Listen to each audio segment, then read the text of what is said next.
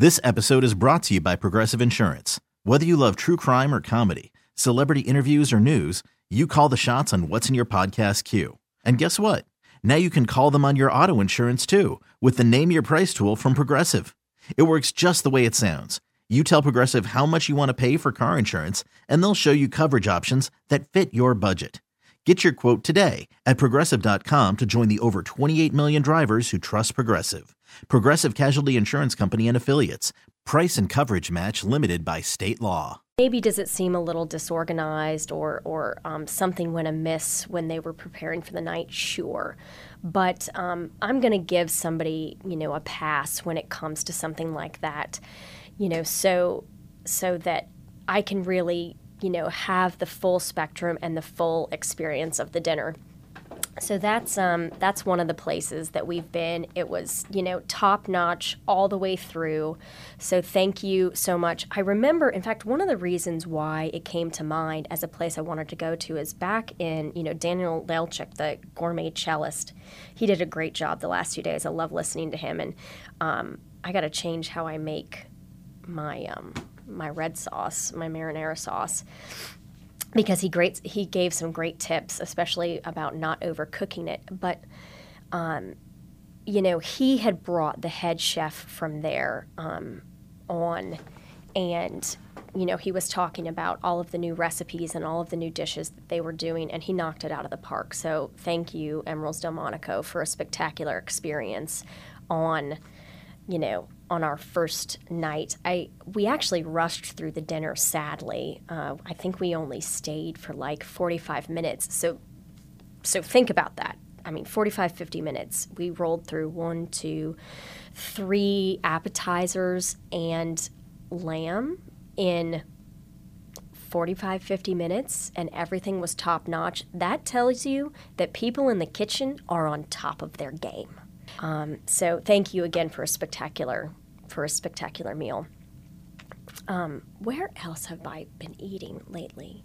My husband and I have been doing staycations in the city. Have you all done a staycation? Do you know about staycations, Logan? Yes, I do. Right. Have you done a staycation in your own city? Yes. Okay. I grew up in a very small rural town in Kansas. I don't know that you could do a staycation in Winfield, Kansas. There is not necessarily enough to see and do, but you can certainly do a staycation in New Orleans. My mother-in-law, who's born here, raised here, and been here most of her life, except for a handful of years which she left, always said to me, especially when I started coming down here and visiting, she said, "You can live in New Orleans your whole life, never leave, and still not do everything there is to see and do in the city." So my husband and I started about a year ago after my daughter made 1 and my son made 3. We started doing these mini staycations because we're not quite ready yet to leave them abroad, for a week or 2 at a time on a vacation with the grandparents until the kids get a little older. I don't know about your kids, but man, mine are wild.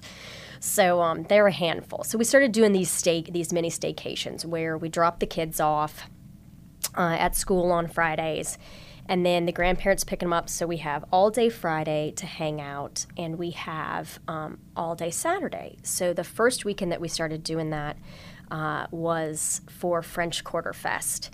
And, we like to start the day out, sleeping in late and having breakfast or brunch somewhere. So we did that, starting French Quarter Fest. We came down and we ate and just lingered all day, made it back early, and did that, on Saturday morning as well. So what we do when we have these staycations is eat our way around the city and drink our way around the city. And so one of the places that we went is Boucherie off of Carrollton. It's really tucked in there. Obviously you have to head, not out of the city, but towards the River Bend area. And we absolutely enjoyed it. It was incredibly phenomenal. The service was great. It was a spring menu at the time, so they had some really great cold soups, which the name of the name of it escapes me right now, but we had some great cold soups, dishes with peaches, fresh spring peaches, and we also had, my husband and I, when we go out to eat, actually, we like to pick things off the menu that we can't cook at home. I told you my husband and I are pretty good cooks. And so we like to pick things. We don't do a lot of lamb. We don't do a lot of duck. We do a lot of fish in our house. And so I think my first guest is here. Do you want to can you check and see if she's in? Yeah, I can check. Okay, thanks. So we're always trying to cook things that, we don't really cook at home. And one of the things that, or a couple of the things that we don't really cook at home all that well is duck, wild boar, which I love having out. Anytime I see wild boar on the menu, we always have to get it, and lamb.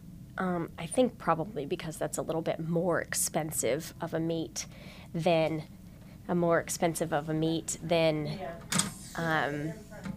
than we're going to spend on a weekday meal. So I'm really excited to introduce to you our second guest for the show. Just showed up. Remember, I was just telling you all about the Coalition to Restore Coastal Louisiana and how I was going to have her on the show. But because we talk about food on this show, I think it's fitting, especially for us New Orleanians, to talk about where our food comes from, particularly if it's locally sourced. We care because we have some of the highest standards for exceptional food in an extremely competitive marketplace. So to know about our food is to have a more personal experience with it. And food in New Orleans is a very personal experience. So our next... Well, you know what, y'all? We're going to jump to break, and when we come back, we will have Deb Abibu from the Coalition to Restore Coastal Louisiana, and she's going to tell us about the oyster shell recycling program. So I'm going to chat with her for a few minutes, and then we'll be right back and share it with you guys. Da-da-da-da, da-da-da-da-da, WWL.com. This is 105.3 FM HD2. We are back. And I have my first guest. Well, I had my first guest. She's on the phone. I have my first physical guest in the studio with me, Deb Abibu, who is from the Coalition to Restore Coastal Louisiana. So I want to tell you all just a little snippet about that, and then we're going to jump into the actual program that she's here to discuss with us today. Now, the Coalition to Restore Coastal Louisiana, that name might not sound familiar to you, but one of their key projects which is their oyster shell recycling program that partners with local area restaurants to collect and recycle oyster shells to help build eroding coastlines. Deb is here to tell us more. I've been working with CRCL since 2014, shortly after they started the oyster shell recycling program, which I saw you guys first at NOLA Oyster Fest. Mm-hmm. Y'all had a booth there, and we had a booth there as well where we were selling our oyster shells.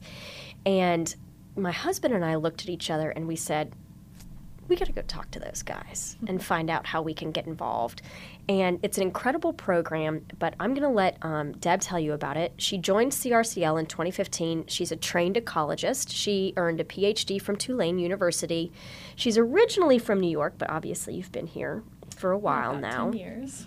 And she received her bachelor's in environmental biology. So she is really a specialist in this area, and she heads the program. Deb, thank you for coming. I'd like for our audience to know more. So can you describe the inception of this program and what y'all's goals were when you first started it? Yeah, so thanks so much for inviting me on today. So the program began in 2014, and we were actually awarded $1 million grant from Shell. And that was enough to help us really get the logistics of this program worked out. And our main goals were to prevent this resource, oyster shells, from ending up in landfills. And the second main goal was to not just get it out of landfills, but to return it to Louisiana's coastal waters for use in coastal restoration projects. And the reason that we wanted to do this is because there is a shell deficit in Louisiana's waters. So globally, 85% of our oyster reefs have been lost. And that's due to? Many different factors. Some of them have been over-harvested. Some have fallen to pollution. There's just a lot of human use of our coastlines that have competed for space.